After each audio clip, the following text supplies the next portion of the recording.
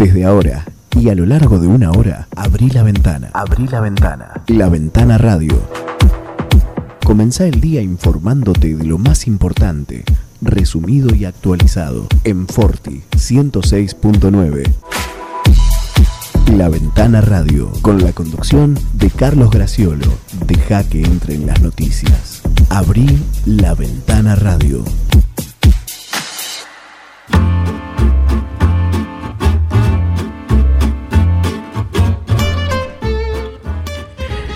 Hola, buenos días, bienvenidos a La Ventana Radio, bienvenidos a Forti en esta mañana de cielo cubierto, cielo nublado, muy cubierto, 18 grados la temperatura, no va a subir más allá de los 23 grados durante la jornada de hoy, pero bueno, esta posibilidad de lluvia que tenemos con este cielo cubierto no es lo que dice el pronóstico, Recién a partir de la media tarde estaría apareciendo alguna probabilidad que no es tan alta como uno se imagina, el 40% para la media tarde y para el atardecer y la noche. De todas maneras, ustedes saben cómo es el pronóstico. A veces el buen ojo de cualquier conocedor de contingencias climáticas puede acertar más que esta situación que se anuncia, ¿no? A través de distintos tipos de pronóstico. La humedad es total, 100%, no hay vueltas con esto, y el viento está soplando del sureste a 11 kilómetros por hora. Está reducida la visibilidad, de acuerdo a esto que siempre hablamos con mi colega y amigo Miguel Bengoa, a quien saludo en esta mañana de viernes 9 de abril. Buen día, Carlos, buen día a la audiencia. Y sí, no sabemos cómo se mide la visibilidad. Sí, exactamente. Bueno, 18... Si alguien sabe, que están los micrófonos abiertos. Claro, cuando yo decía del tema del pronóstico, el pronóstico no habla de lluvias hasta la media tarde, pero ¿qué es la media tarde? Bueno, las 16 horas por allí, 17, también se puede adelantar a las 15. Lo cierto es que mirando el cielo hay una pequeña lloviznita que también ha caído hace unos minutos cuando entrábamos a la radio. Apenas se nota en el asfalto mojado. En el asfalto mojado, pero lo que se nota es la humedad. La humedad sí, hay que abrir inevitablemente alguna ventana para renovar un poco el aire, el aire de cada hogar, de cada ambiente. Juicio y castigo a la humedad. Juicio y castigo a la humedad. Imbécil. A mí me lo dice a mí. Barra brava. De eso se han tratado oposición y presidente, o presidente y oposición en la jornada de ayer. No han ahorrado epítetos. Pensé que me lo decía a mí porque estaba enojado. No se han ahorrado dichos en ese contrapunto entre ambos. El presidente Alberto Fernández aseguró ayer que no le importa el resultado de las elecciones de este año, mentira, sino que no se muera más gente por la pandemia de coronavirus, y calificó de imbéciles a algunos dirigentes de la oposición, sin identificarlos, por supuesto, y dejó en claro que la gente no puede estar paviando en la calle después de la medianoche. Esto fue en respuesta a sus duras palabras. En respuesta a sus duras palabras, el jefe del interbloque de Juntos por el Cambio en diputados, Mario Negri, consideró que no podemos tener un presidente que se enoje y se convierta en un barra brava. Bueno, de esas cuestiones anduvieron ayer, de esas lindezas. No era para tanto. Claro, no era para tanto. Bajo en el tono, muchachos. Sí, hay que enojarse a veces. Bueno, ayer yo tengo que hacer una aclaración. En realidad, en referencia a la situación que ocurrió ayer cuando se suspendió la vacunación. Había un comunicado que ya surgía desde la medianoche del miércoles, entre el miércoles y el jueves. Todavía era miércoles cuando habíamos recibido aquella comunicación que anticipaba la suspensión de la vacunación de jueves y viernes para lunes y martes en los mismos horarios y en ese orden, los del jueves para el lunes, los del viernes para el martes y en los mismos horarios, a raíz de las contingencias climáticas que podrían ocurrir, la lluvia que se preanunciaba y que en realidad ocurrió. Bueno, por allí yo dije que dado que todos los pronósticos hablaban de tormentas severas, uno se imaginaba fuertes vientos, fuertes ráfagas de viento, bueno, lo que puede abarcar la palabra severa, y había algunas otras consideraciones en esos informes. Era atinado teniendo en cuenta esa situación. Lo cierto es que llovió un poco más tarde, a partir de las 11 de la mañana, no muy temprano, y esa suspensión levantó quejas, tal vez justificadas de aquellos que sintieron que era innecesaria esa suspensión. Y bueno, hicieron oír su protesta, su voz. A veces los ánimos están tan encrespados, tan a flor de piel, que es necesario descargarlos de alguna manera, y se protesta. En realidad la situación se cumplió tal como se había decidido y todo volverá a su curso normal de vacunación el lunes y el martes. Bueno, quería hacer esa aclaración porque en un momento me pareció atinado. A la luz de los acontecimientos, tal vez fue una decisión no del todo feliz. Se podría haber continuado con la vacunación. Ahora, ¿qué ocurre? También todo esto tiene un par de cuestiones colaterales.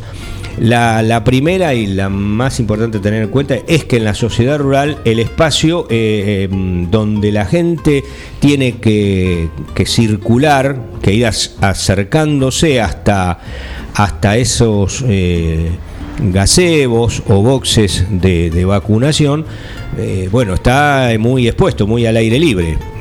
Entiendo que lo que se intentaba evitar o lo que se intentaba prevenir era que la gente o los concurrentes se mojaran o quedaran expuestos allí a la ferocidad de una tormenta. En el hospital Julio de Bedia, bueno, podría haber pasado algo distinto. O sea, a veces los turnos tienen el espacio suficiente como para que, bueno, se pueda hacer en otro lugar, más adentro.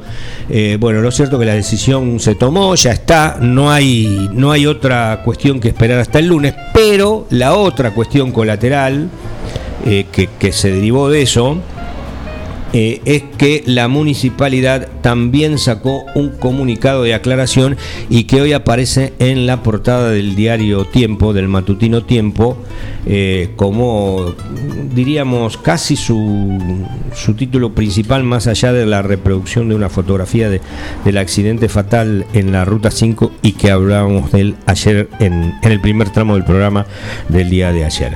La aclaración de la municipalidad tiene que ver puntualmente con que no participó en la decisión de suspender los turnos de vacunación hasta el próximo lunes. Y dice textualmente que la municipalidad de 9 de julio desmiente enérgicamente las informaciones vertidas en el diario Perfil, esto se refiere a la versión digital del diario, por parte del coordinador de vacunación y director médico asociado del Hospital Julio de Bedia, doctor José María Mignes, quien señaló que la decisión de suspender hasta el lunes la vacunación contra el COVID-19 ante la amenaza de lluvia fue tomada en forma conjunta con el intendente municipal Mariano Barroso. Tal aseveración, dice el comunicado municipal, es totalmente falsa e infundada, dado que tanto la organización como la logística de la campaña de vacunación es llevada a cabo exclusivamente por las autoridades del mencionado hospital y de la región sanitaria, que en este caso sería la región sanitaria 2. Como es de público conocimiento, continúa aclarando, en tanto que el municipio colabora con el aporte de los vacunadores que sean necesarios. En este sentido, es importante destacar que oportunamente, esto dice el matutino Tiempo, las autoridades municipales ofrecieron la posibilidad de llevar adelante la vacunación en las localidades a través de los CAP, los Centros de Atención Primaria de la Salud, opción que lamentablemente fue desestimada por las autoridades del Hospital Julio de Bedia. Bueno, estas son las cuestiones, la vacunación que se quedó diferida para el lunes y martes, las de ayer y la de hoy, en el mismo horario y en el mismo orden. La situación que deriva de eso, la aclaración de la municipalidad, y que también viene a poner un poco de claridad sobre esa situación. ¿Por qué no se vacuna en las localidades? ¿Por qué se sigue exponiendo a ese viaje a aquellos beneficiarios, sería, de la vacuna? Bueno, ahí la municipalidad directamente ofreciendo los CAP, que en muchas localidades de menor estructura o de menor dimensión tienen los centros primarios de atención de la salud, o las salitas como se les llama, y en el caso de Dudiñat y de Quiroga tiene hospitales de mayor envergadura, con internaciones, con los sectores de radiografía, de laboratorio, bueno, y de otras cuestiones que permiten, digamos, la atención de dos poblaciones de mayor tamaño, ¿no? De mayor envergadura, que superan largamente los 2.000 habitantes. Aparentemente allí está la decisión de no brindar esa posibilidad, está surgiendo de las autoridades del Hospital Julio de Bedia y de la región sanitaria 2. Es una cuestión que aclara el municipio por un lado, y que, bueno, las autoridades o yo no sé si llamarlo acusados, pero bueno, los responsables de que esta decisión no se modifique, bueno, todavía están a tiempo de corregir. Creo que sería aconsejable, sería perentorio, porque lo de siempre, hay un grupo de gente que tiene posibilidades económicas, tiene un automóvil, tiene la posibilidad de llegar, pero hay una franja enorme de esos lugares, y también de las localidades menores que no tienen esa posibilidad, y de hecho en esas localidades menores también está marcando una tendencia, un aumento de casos, pero también esas poblaciones de pocos habitantes, de 400, de 500 habitantes, tienen una economía más pobre, y hay menos posibilidades. Y también hay medios de comunicación o vías de comunicación, esto es caminos, también en peores condiciones. Ciertamente. Ayer, por ejemplo, que por otro lado se advierte o se pide que no se utilicen los caminos después de días de lluvia, que se preserve el estado de los caminos. Esto es una prohibición que siempre se da, no sé si se cumplirá en algunos casos. Bueno, deben pasarlo los camiones lecheros, los trabajos que se hacen, que a veces no se pueden postergar. Las localidades de o parajes de menor envergadura y que tienen gente en condiciones de ser vacunada, y que también encierra esa población, altísimos porcentajes de gente que está en estos grupos de riesgo. Muchas veces esas localidades que van perdiendo la potencialidad que tuvieron en otros años, que han quedado relegadas por distintas circunstancias, porque dejó de pasar el ferrocarril, bueno, porque su economía es muy reducida, muy pequeña, muy básica, casi precaria, un par de comercios y la escuela y no mucho más.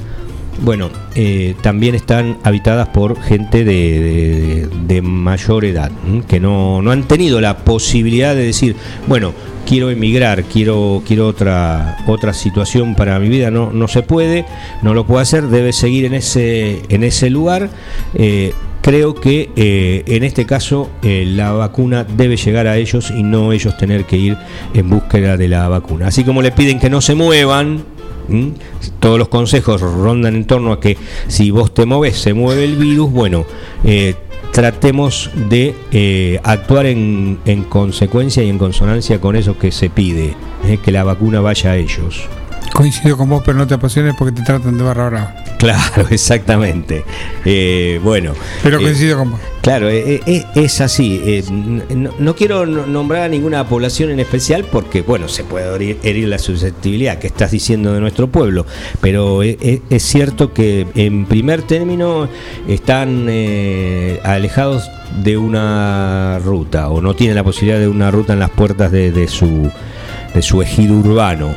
Y en segundo lugar, eso, son poblaciones muy modestas en su desarrollo económico, y bueno, todo eso genera esta situación y genera malestar porque la gente no le gusta, no quiere y no tiene tampoco el dinero a veces para pagar un remis o el gasto de un auto que no posee para trasladarse hasta la ciudad de 9 de julio. En medio de todo eso, bueno, ayer hubo un nuevo pico, un nuevo récord de contagiados. Veníamos diciendo que se está haciendo necesario el tema de ir apuntando los casos como son. Habíamos arrancado en el día martes 20.870, el miércoles 22.039 casos, ya habían subido y han vuelto a subir ayer 23.683 casos, 290 muertes se registraron, o sea que es consecutivamente que se va dando esto, que va produciéndose ese aumento. Nos quita la capacidad de asombro cada vez. Claro. También en el país vecino, ahí limítrofe, Brasil está batiendo su propio récord de personas fallecidas, lo que es peor, ya no solo contagios, que ayer estuvieron más allá de los 4.000 largos. Día a día Brasil supera eso. La buena noticia, bueno, después de haber girado un poco en las cuestiones locales, bueno, también hay una buena noticia que tiene que ver un poco con la franja policial. No sé si esto entraría en esa categoría, pero ayer estaba la búsqueda de una persona mayor de edad que, bueno, se había ausentado de un lugar en búsqueda de otro, de su propio hogar. Tenía algunos problemas de salud, o lo tiene esta señora. Bueno, apareció finalmente en esta madrugada sin inconvenientes. Felizmente esa situación está superada. Digo esto porque si alguien sabía de esta situación, no es necesario dar el nombre, ni mucho menos. Una persona de más de 70 años de edad con algún problema de salud, decíamos, bueno, eso ya está felizmente solucionado. No sé si es la palabra solucionado, pero bueno, esta vecina ha aparecido y bueno, ya está en su hogar. La otra buena noticia tiene que ver con que científicos del CONICET han mencionado, y aparece en distintos portales, que una dosis reduce hasta 20 veces la mortalidad en mayores de 60 años. Este estudio demuestra que la decisión de diferir la segunda aplicación de la vacuna contra el coronavirus es acertada. Hoy en el suplemento extra que acompaña el matutino Tiempo se habla de esa situación, se refiere a eso, que un grupo de científicos del CONICET utilizaron y analizaron, además utilizaron los datos y analizaron la mortalidad de esta incidencia del coronavirus en personas mayores de 60 años que recibieron una sola dosis de vacuna. Según constataron, luego de realizar distintos cálculos, una sola dosis de cualquiera de las vacunas contra el coronavirus en ese grupo de personas es capaz de ofrecer una protección contra la muerte del 95,03%, lo que implica una reducción de la tasa de mortalidad de hasta 20 veces. Y de acuerdo con una publicación de un medio nacional que compartió la socióloga Sol Minoldo en su portal de Facebook, una de las científicas que llevó adelante el estudio y quien implementó el sistema universitario de prevención y rastreo de contactos de la Universidad Nacional de Córdoba, los investigadores tomaron los datos públicos difundidos por el Ministerio de Salud de la Nación sobre cantidad de contagios y fallecimientos por COVID registrados durante 66 días. Es un estudio de 66 días entre personas que habían recibido solo una dosis contra el coronavirus. ¿Cuál dosis? Bueno, la Sputnik V o la desarrollada por AstraZeneca, porque aún no hay estadísticas disponibles sobre los efectos de la vacuna de Sinopharm. La socióloga Minoldo explicó que en los mayores de 60 años la letalidad se redujo 8,2 veces en comparación con la media y la mortalidad bajó 20 veces. En porcentajes, las chances de morir para los menores de 60 años se redujo en un 100%, y para los mayores de 60 la protección entonces contra la muerte por COVID fue del 95,03%. El análisis partió de una observación en el segmento de 2.824.344 personas vacunadas, según informó el Ministerio de Salud. Aunque se centró en el 0,2 de unas que son unas 6.000 personas que se infectaron a pesar de haber recibido la primera dosis contra el COVID. ¿Sí? ¿Recibieron una dosis y se infectaron? Sí, esa es la respuesta. Pero entre esos infectados hubo 15 muertes, todas mayores de 60 años, cuya fecha de contagio, es decir, si fue al día siguiente de la vacunación, al día anterior o 2 semanas después de recibir esas dosis, todavía se desconoce. Pero es una incidencia muy baja. Solo se sabe que se infectaron en algún momento entre el día 1 y el 66 de las dosis en cuestión. ¿Dónde se desarrolla la inmunidad? Claro, cierro con esto. Estos datos dejan a la vista que la decisión de diferir la segunda dosis para vacunar más cantidad de personas antes del invierno es acertada, porque va a reducir la cantidad de muertos y de internados y va a proteger a las personas de riesgo y al sistema de salud. Bueno, decisión acertada entonces. No es un invento argentino como dijeron ahora. No, exactamente, y puede llegar a más gente. Esa es la idea. Esa es la idea. Así que bueno, esta noticia que se está conociendo ahora y que se reduce en un título, ¿no? Una dosis reduce hasta 20 veces la mortalidad en mayores de 60 años. Y también hay un aval del COVAX. COVAX es ese mecanismo multilateral, sería. Sí, auspiciado por las Naciones Unidas. Por las Naciones Unidas para la vacuna. Hay un aval de COVAX para la vacuna de AstraZeneca. Esa otra buena noticia con respecto a esto. Y me quedó algo sobre lo que dijo el gobernador Kicillof, que dijo que no era una segunda ola, sino que era un tsunami directamente, ¿no? Abriendo el paraguas, está bien. Sí, un poco también eso, ¿no? Pero bueno, también anunció severas multas para quien incumplan las medidas. Estaba la reunión entre la ministra de Seguridad y las fuerzas federales para, implementar, para llevar a cabo esas medidas. 8:26 de la mañana, hacemos la primera pausa y enseguida volvemos. Laguna Los Pampas, pesca, turismo, recreación. Un lugar ideal para disfrutar en familia y al aire libre. Ubicado en Ruta 70, acceso entre Quiroga y Martínez de Hoz. Servicios de proveeduría, bebidas, leña, carbón, líneas y carnada de pesca. Agua caliente, baños, parrillas, quinchos, sombrillas y estacionamiento gratuito. Alquiler de botes, canoas y kayaks, bajada de lanchas. Temporada de pesca de diciembre a septiembre. Contacto 2317 621 941.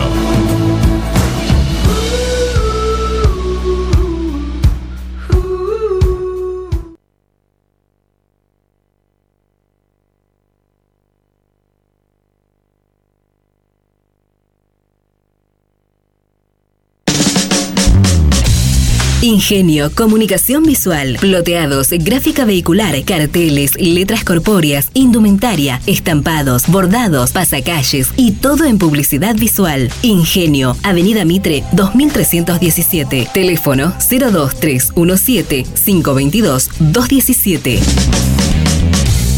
Ingenio. Salames artesanales, jamón crudo, lomitos, bondiolas, chorizos secos, colorados y criollos, quesos de todo tipo, tablas de picadas. San Luis 619, teléfono 02317 491 010, 2317 486 990. Facundo Quiroga, Chacinados los Abuelos, fiambres de pueblo. Minimercado Principios, venta de gas en garrafas y tubos. Todo para tu pileta de natación, alguicidas, clarificador, cloro líquido y en pastillas. Comestibles, bebidas, productos lácteos, alimentos para mascotas, artículos de limpieza. Excelencia en el servicio y las mejores ofertas. Minimercado Principios, calle La Rioja sin número. Teléfonos 02317 491 331, 2317 407 435. La vida puede ser muy dura, por eso te ayudamos a enfrentarla. Acércate a Rubén Alejandro Fernández, productor asesor de seguros, representante de Zurich, provincia, Sura y asistencia al viajero Coris. Encontrarnos en Avenida Mitre 1737 9 de julio, teléfono 520669, porque asegurarse es una prioridad, no una opción. La Ventana Radio, en Forti 106.9. La Ventana Radio, con la conducción de Carlos Graciolo.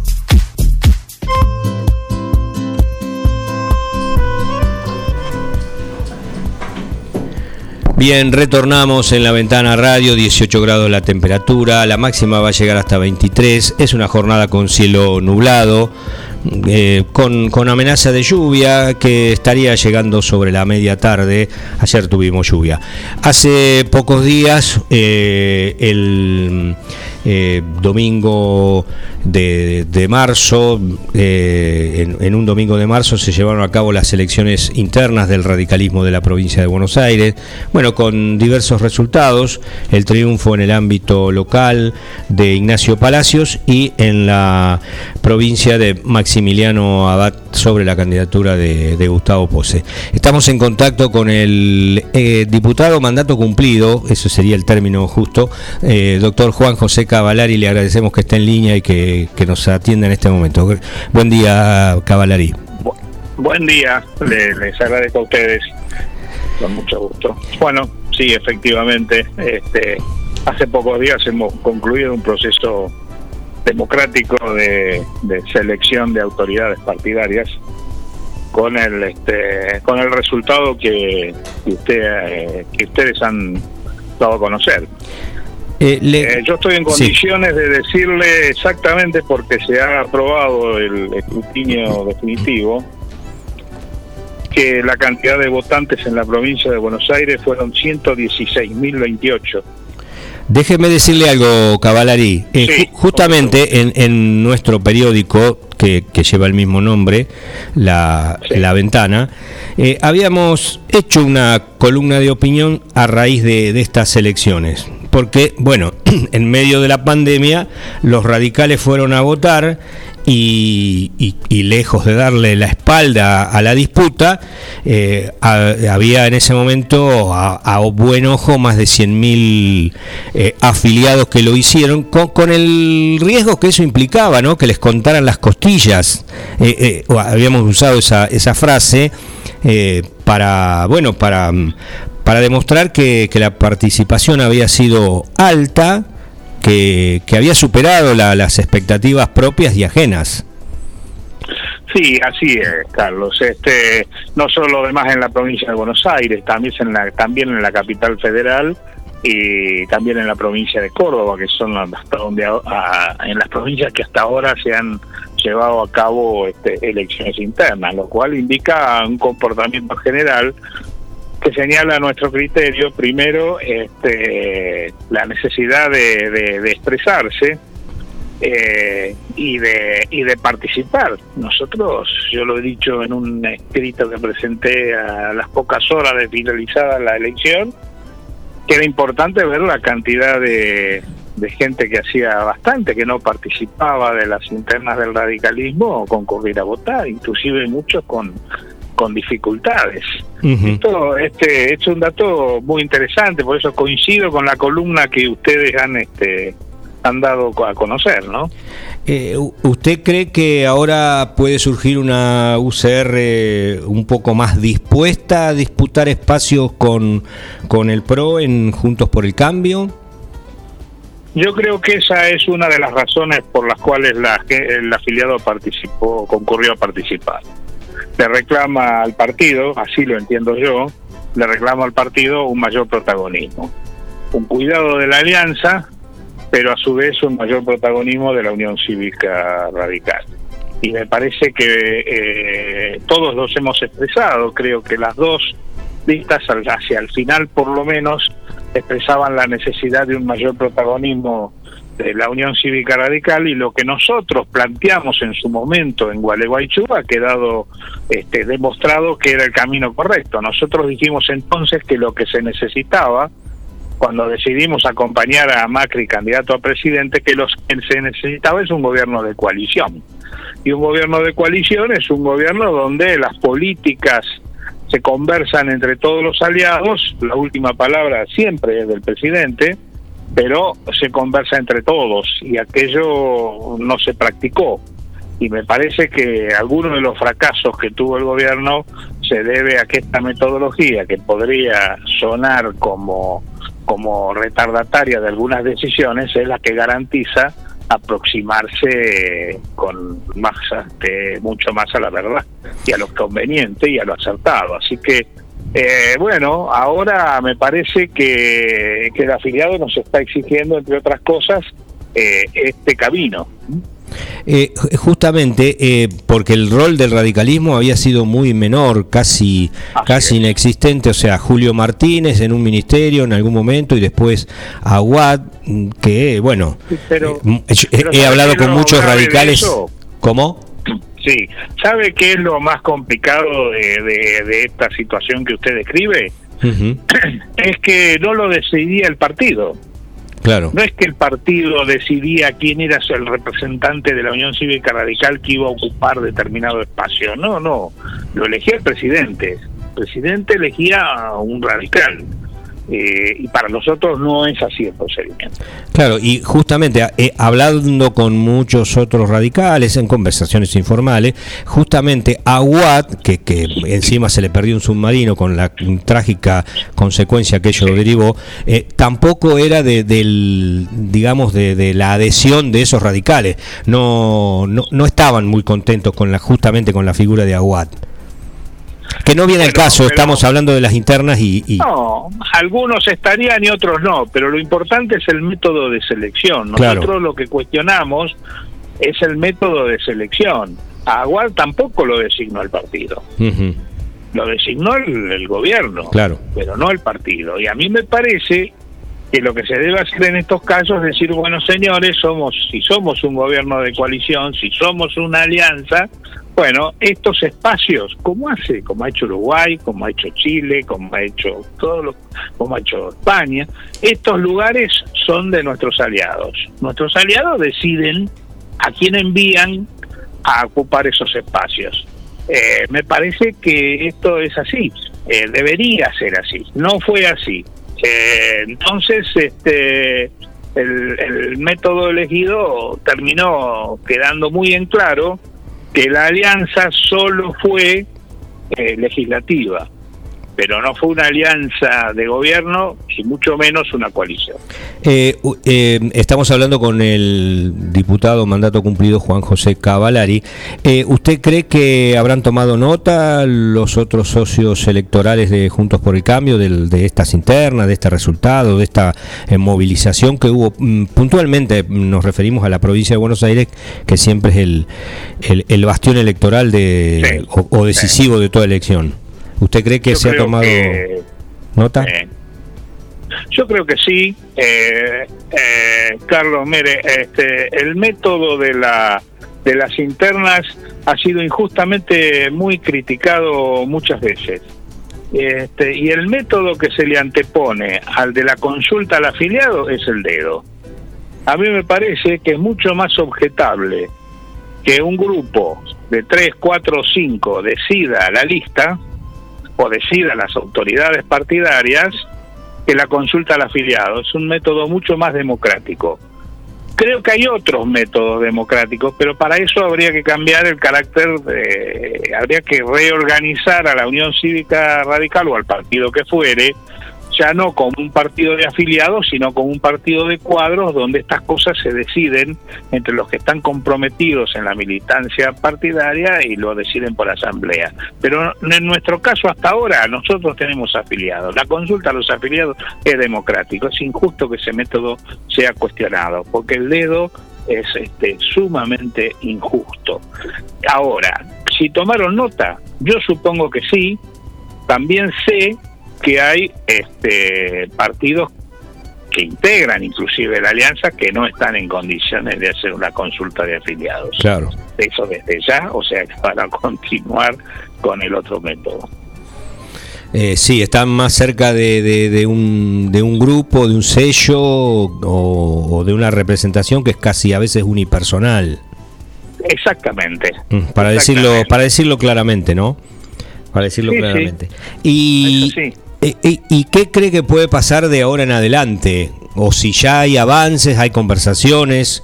De todas maneras, quien ha triunfado en la provincia sigue estando, bueno, o él mismo lo ha manifestado, con el oficialismo de que representaba a Salvador, el vicegobernador. Sí, por supuesto. Pero Carlos, en votos, el partido, la Unión Cívica Radical en la provincia de Buenos Aires ha quedado prácticamente en 2 bloques. La lista 14 a nivel provincial sacó 56.683 votos y la lista ganadora de Maxi Abad 60.234. Esta realidad exige sentarse a conversar e integrarse. No hay otro camino. Si nosotros queremos si es cierto lo que dijeron los dos sectores, o lo que dijimos los dos sectores, que lo que buscábamos era el fortalecimiento de la Unión Cívica Radical, lo que el afiliado nos está mandando es que ahora nos integremos y hagamos la representación que más favorezca a la Unión Cívica Radical. Hemos dado un paso importante. Se ha legitimado con esta elección dirigentes. Inclusive, de alguna manera, la renovación de la dirigencia se ha aprobado.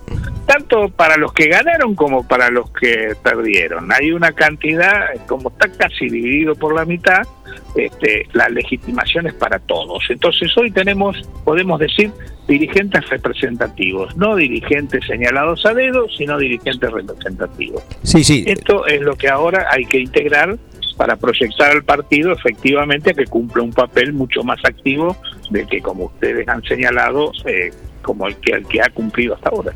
En el ámbito local, ahora vamos al ámbito local con el triunfo de Nacho Palacios, había un liderazgo vacante después de aquel triunfo en 2005 de Walter Batistela y sus 10 años en la intendencia, y su lamentable fallecimiento el año pasado. Hay un liderazgo vacante. ¿Usted cree que Palacios está en condiciones de ir llenando esos casilleros necesarios para hacer ese liderazgo en el ámbito local? Lo tiene que demostrar. Yo espero que la dirigencia elegida por mayoría y por minoría demuestre que está en condiciones de conducir, que está en condiciones de hacer una propuesta a la comunidad de 9 de julio y que alguno de ellos está en condiciones de ejercer un liderazgo. Hay que demostrarlo. eso se demuestra en la cancha. También es cierto que la actuación de los concejales en el bloque, si bien integran una alianza, una coalición, también está bastante desdibujado. Bueno, eso es mi opinión, ¿no? No, la comparto. Eso es uno de los primeros pasos que habrá que dar. El radicalismo tiene que tener bloque propio. Otra cosa es que se coordine en alianza con los otros sectores que la integran y que las decisiones sean después acordadas, pero el bloque de la Unión Cívica Radical debe existir. Y nosotros no podemos estar para decir todo que sí o todo que no. Estamos para evaluar cada caso y los concejales deben tener una posición, porque es la manera también de que la Unión Cívica Radical haga escuchar su voz. Si vamos a estar mudos, difícilmente el radicalismo pueda, aumentar y crecer en representatividad. Nosotros tenemos varios desafíos, Carlos. Uno es repasar la organización partidaria, porque necesariamente muchas cosas han cambiado y hay que reorganizarla. No es tarea de 9 de julio, es tarea de la Convención Nacional y de la Convención Provincial. 2, tenemos necesidad de ofrecer a la sociedad un modelo, un proyecto, porque nosotros tenemos que crecer en representatividad. Para crecer en representatividad tenemos que hacer sentir a los distintos sectores de la sociedad, económicos, políticos y sociales, que pretendemos representarlos con propuestas y con un modelo de desarrollo que es válido tanto para 9 de julio como para la provincia de Buenos Aires como para el país. Necesitamos trabajar en esa dirección y ofrecérselo a la sociedad. Estos 3 ejes son fundamentales. Reorganización partidaria, definición de un modelo y crecimiento en la representatividad y fortalecer la alianza, que es la otra. Y volver a insistir en un gobierno de coalición si eventualmente le tocara volver al gobierno. Le hago las últimas preguntas, Cavallari. Sí, cómo no, ¿En qué está trabajando actualmente? ¿Asesora a alguien? ¿Participa de algún grupo de discusión? ¿Cuál es su actividad actual? Mi actividad, porque yo sé que un político nunca se retira. Vamos a aclarar eso.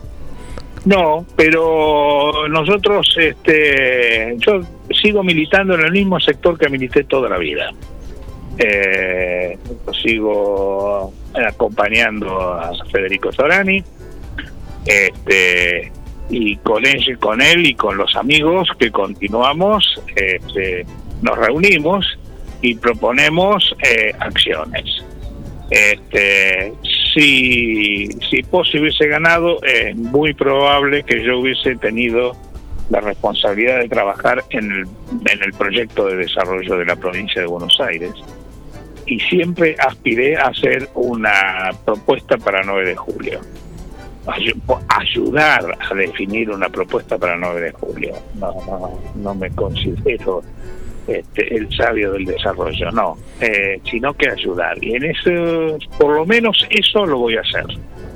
Trabajar para una propuesta para 9 de julio lo voy a hacer. Segunda cuestión, sabemos que ya yo tengo ya edad como para reconocer que hay espacios que no debo ocupar, que tiene que venir la nueva gente. Así que eso lo he respetado en esta interna y lo he manifestado, lo he expresado y lo sostengo. Y hay otras cosas, porque algunos también creen que a la gente más grande hay que tirarla por la ventana. No, la gente más grande tiene que ocupar determinados espacios. Hay otras cosas que ya no debe aspirar. Imagínese un cargo ejecutivo muy intenso, como el mismo cargo de intendente, que requiere tanta presencia y tanta militancia. Es muy difícil que ya una persona más grande pueda ocupar ese espacio, porque requiere mucha actividad y a veces uno se cansa un poco antes de lo que se cansaba. Usted mencionó propuestas allí al pasar. ¿Cuál cree que son todavía los debe de 9 de julio que inexorablemente debería cumplir en el futuro más inmediato? nunca tuvo 9 de julio un modelo de desarrollo. Eso tiene que tener. ¿Y eso qué quiere decir? Eso quiere decir que nosotros tenemos que tener muy en claro cuáles son los sectores, vamos a hablar de los sectores del desarrollo económico, cuáles son los sectores que debemos acompañar, productivos, cuáles son los sectores industriales que deberíamos impulsar. La promoción del desarrollo es muy difícil hacerla sin intervención del Estado. Por supuesto, no un Estado que se adueñe, ni que intervenga, ni que presione, ni que chantajee. Un Estado que acompañe y ayude a abrir puertas, no que la realice el Estado. El Estado no debe hacer actividades económicas, sí debe acompañar a quienes intentan desarrollar. Entonces, hay sectores industriales que nosotros podemos promover, sectores de la producción que debemos acompañar, otros que debemos estimular su desarrollo. Yo le digo, por ejemplo, el sector hortícola, que es incipiente el 9 de julio. Ahí, con intervención del municipio y con ayudas externas, se puede desarrollar fuertemente. Hay que prestarle atención. Es una cuestión que alguno puede decir es menor, sí es menor. Pero después cuestiones estructurales. Nosotros tenemos que seguir trabajando por tener un parque industrial adecuado. Tenemos que seguir trabajando por ver cómo optimizamos la utilización del autódromo, porque es también una fuente de ingreso para 9 de julio. Hay que ver cómo se obtiene mejores resultados. Nosotros tenemos que insistir en tener el 9 de julio, si es posible, un centro regional de la Universidad del Noroeste, porque es bueno que capacitemos a nuestros recursos humanos aquí. Debemos pensar y trabajar sobre cuáles son las actividades y oficios que tenemos carencias y tratar de desarrollarlas a través de la fundación universitaria o a través de la universidad. Tenemos que ver cómo hacemos crecer, cómo ayudamos a que crezca el Instituto de Tecnología en Alimentos. Tenemos que, hay una cantidad enorme de cosas que nosotros podemos trabajar y diseñar, planes habitacionales para los distintos sectores sociales, cómo lograrlo, cómo empezamos a trabajar por un cambio cultural nuestro, porque los cambios hay que empezarlos por casa. No pueden ser nuestros funcionarios solo ir a pedir y a rogar y a reclamar y a ir a pedir planes habitacionales a La Plata y venir con cordón cuneta, no. Nosotros, si necesitamos planes habitacionales, primero tenemos que ver qué podemos poner desde 9 de julio, y lo que no tengamos en 9 de julio es buscarlo a la provincia o a la nación. Es decir, este cambio de mentalidad también es muy importante. El desarrollo empieza por un cambio de mentalidad local. Por eso no es un proyecto para 2 años, 3 años, 4 años, para un proyecto para muchos años, porque el cambio es muy grande. Bueno, en esa dirección que le he puntualizado con algunas cuestiones, pretendo ayudar. Cavallari, bueno, le agradezco mucho esta gentileza que ha tenido de acceder a nuestra entrevista. Seguramente en el futuro volveremos a conversar. En este caso puntual fue fundamentalmente para referirnos a las recientes elecciones internas del radicalismo, pero bueno, yo estoy viniendo mucho acá. Yo en este momento estoy en el Círculo de Legisladores Nacionales, estoy trabajando allí, necesito estar en Buenos Aires unos 3 días, pero el resto pretendo estar el 9 de julio y trabajar en esta dirección, ayudar en esta dirección de la que he mencionado. Gracias por este contacto. La atención. Le agradezco la atención. Un abrazo. Bueno, muchas gracias. Ahí estaba el diputado mandato cumplido, Juan José Cavallari, analizando, como decíamos, un poco las recientes internas del radicalismo, bueno, y la actualidad del mismo partido y todo lo que de ello deriva. 8:51, enseguida volvemos para el último tramo de La Ventana Radio.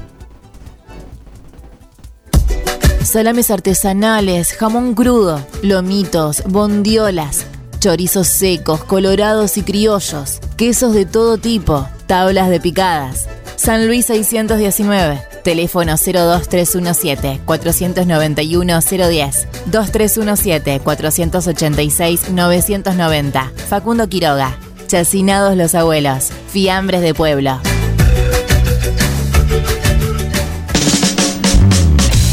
Ingenio, comunicación visual, ploteados, gráfica vehicular, carteles, letras corpóreas, indumentaria, estampados, bordados, pasacalles y todo en publicidad visual. Ingenio, Avenida Mitre 2317, teléfono 02317-522-217. Ingenio. Laguna Los Pampas, pesca, turismo, recreación.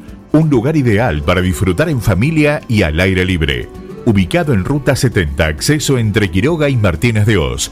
Servicios de proveeduría, bebidas, leña, carbón, líneas y carnada de pesca. Agua caliente, baños, parrillas, quinchos, sombrillas y estacionamiento gratuito. Alquiler de botes, canoas y kayaks, bajada de lanchas. Temporada de pesca de diciembre a septiembre. Contacto 2317-621-941.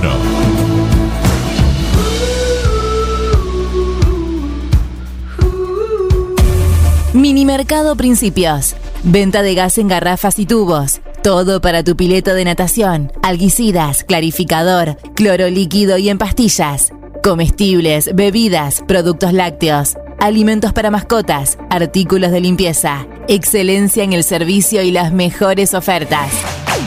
Minimercado Principios.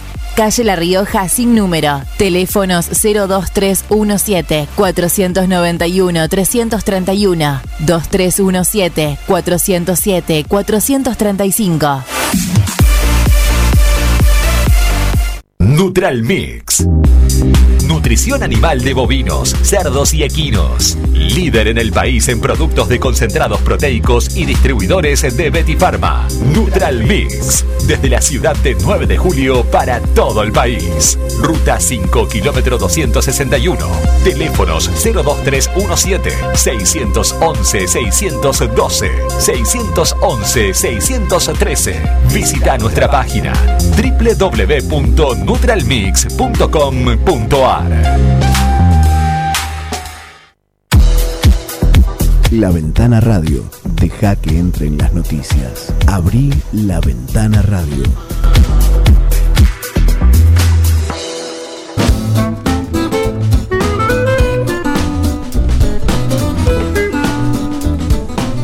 Volvemos en el último tramo de La Ventana Radio. Recordamos el anuncio del primer tramo del programa, aquella aclaración de la municipalidad de no haber participado en la decisión de suspender los turnos de vacunación hasta el próximo lunes, que los de ayer fueron al lunes en el mismo horario y los de hoy al martes, también respetando los horarios asignados. Fresco, rozagante, como una rosa recién cortada. Aquí está Santiago Graciolo. Buen día en este viernes 9 de abril. Buen día, Carlos. ¿Cómo te va? Para vos, para Miguel, para Juan, que ya asoma. ¿Cómo andan? Pum para arriba, Y bueno, ¿cómo estamos? ¿Cómo están ustedes? Tenemos hoy sorteos de copas continentales con mucha presencia argentina. Sí, porque se van a conocer los fixtures o los calendarios de los grupos, las diferentes zonas y grupos que se van a conformar en lo que tiene que ver con la Copa Libertadores, este sorteo va a ser en Paraguay, en Asunción o en Luque precisamente, que es ahí cerca de la capital paraguaya, donde al mediodía de la Argentina se va a estar desarrollando este sorteo, seguramente comandado y liderado por el presidente de la institución, Alejandro Domínguez, quien tendrá que de alguna manera despejar algún nubarrón sobre la continuidad de la competencia actual, la edición actual, y ver de qué manera darle forma a lo que tiene que ver con la edición 2021 de la Copa Libertadores. Hay muchos equipos argentinos que están esperando justamente cuál será su destino, entre ellos justamente Boca y River, que verán cuáles son las zonas y los rivales a los que deberá enfrentar, y en base a eso también definir la estrategia para trasladarse a los diferentes países. Recordemos siempre que quizás hoy el destino en Sudamérica que más complicaciones y mayores dolores de cabeza le puede traer una delegación es justamente el destino de Brasil. que está jugando sus partidos de estos torneos actuales brasileños han trasladado su localidad a Brasilia, que es la ciudad capital, esa ciudad que fue hecha de manera exprofesa para convertirla en la capital del país y de ahí trasladar todo lo que tenía que ver con la base y el centro administrativo de Brasil. Justamente esta ciudad bastante nueva en cuanto a la concepción de la ciudad, en lo que es en el centro de Brasil, ahí Brasilia, justamente lejana a las costas, pero fuerte desde el punto de vista político-económico. Déjame decir una cosa que escuchaba el otro día en cuanto a Brasilia. ¿Por qué se está eligiendo esa ciudad? Porque tiene muy pocos casos. Brasil es un lugar un país con muchos contagios y que bate todos los días récords de muerte en cuanto al COVID-19, pero en Brasilia no existe esa situación. La hay, pero muy, muy casi irrelevante. ¿Por qué ocurre eso? Porque como es una ciudad administrativa, es de lunes a viernes quienes están y después literalmente casi queda vacía porque se van a sus destinos o a sus residencias de origen, todos esos funcionarios y empleados de ministerios. Es la capital administrativa y política del país. Bueno, justamente ese era uno de los motivos, por eso también se elige por su baja letalidad en este tema. Están los bolilleros, pero no vamos a entrar en ese tema. Hay 4 bolilleros de la Copa Libertadores y también lo único que te quería preguntar. Déjame comentar lo de Brasil, sí. Que te decías que quizás pasó por alto, que fue una ciudad construida para ese fin. Claro. Que fue una ciudad que fue ideada y desarrollada para que se pueda justamente trasladar y descentralizar todo lo que tenía que ver con los grandes centros urbanos que se le conocen hoy o por los cuales es conocido Brasil, uno de ellos Río de Janeiro. Trasladar todo eso, y San Pablo ni hablar, pero trasladar toda esa actividad política, económica y comercial a una ciudad exclusivamente diseñada para tal fin, ¿no? Estamos hablando de comienzo de la década del 60 y algo, sí. Entonces la fundación data justamente el 21 de abril de 1960. Ni siquiera tiene... Se construyó un poco antes. Claro. Apenas tiene 6 décadas. Claro. Hay estadios en el fútbol argentino que tienen más tiempo que la misma capital brasileña. Y fue intencional ponerla en el medio de la nada al principio para desarrollar como polo de desarrollo. Comparte cierta similitud en el comienzo con lo que fue la ciudad hoy conocida como La Plata, que hasta en algún momento tuvo el nombre de Eva Perón, pero la ciudad denominada popularmente como la ciudad de las diagonales, nunca ha dicho esto anteriormente, fue una ciudad trazada y diseñada por Dardo Rocha, y en función de ese trazado después se fue poblando. De alguna manera fue ese el orden de los hechos, y no como habitualmente ocurre en diferentes poblaciones, que el mismo ritmo social y demográfico va poblando las localidades, y de esa manera se va desarrollando lo que tiene que ver con la cuestión urbanística. La pregunta para el final, porque ya estamos sobre la hora. ¿Quién es Gabriel Deck? Gabriel Deck es un santiagueño, ni siquiera de Santiago del Estero capital, es de Colonia Dorada, un pueblo dentro de Santiago del Estero. Es el nuevo jugador argentino que va a tener la NBA, un chico que supo brillar en Quimsa de Santiago del Estero, después fue elegido reiteradas veces como el mejor jugador del básquet nacional en la Liga Nacional cuando jugaba para San Lorenzo, equipo al que supo liderar para ser tricampeón de Argentina y obtener un título continental. Pegó el salto que se esperaba al básquet europeo, justamente al Real Madrid. Allí compartió equipo con Nicolás Laprovítola, el hijo de Margarita Stolbizer, para aquel que no lo tiene o quiere una referencia quizás del mundo de la socialidad. El otro jugador es Facundo Campazzo. Con ellos dos compartió plantel en el Real Madrid.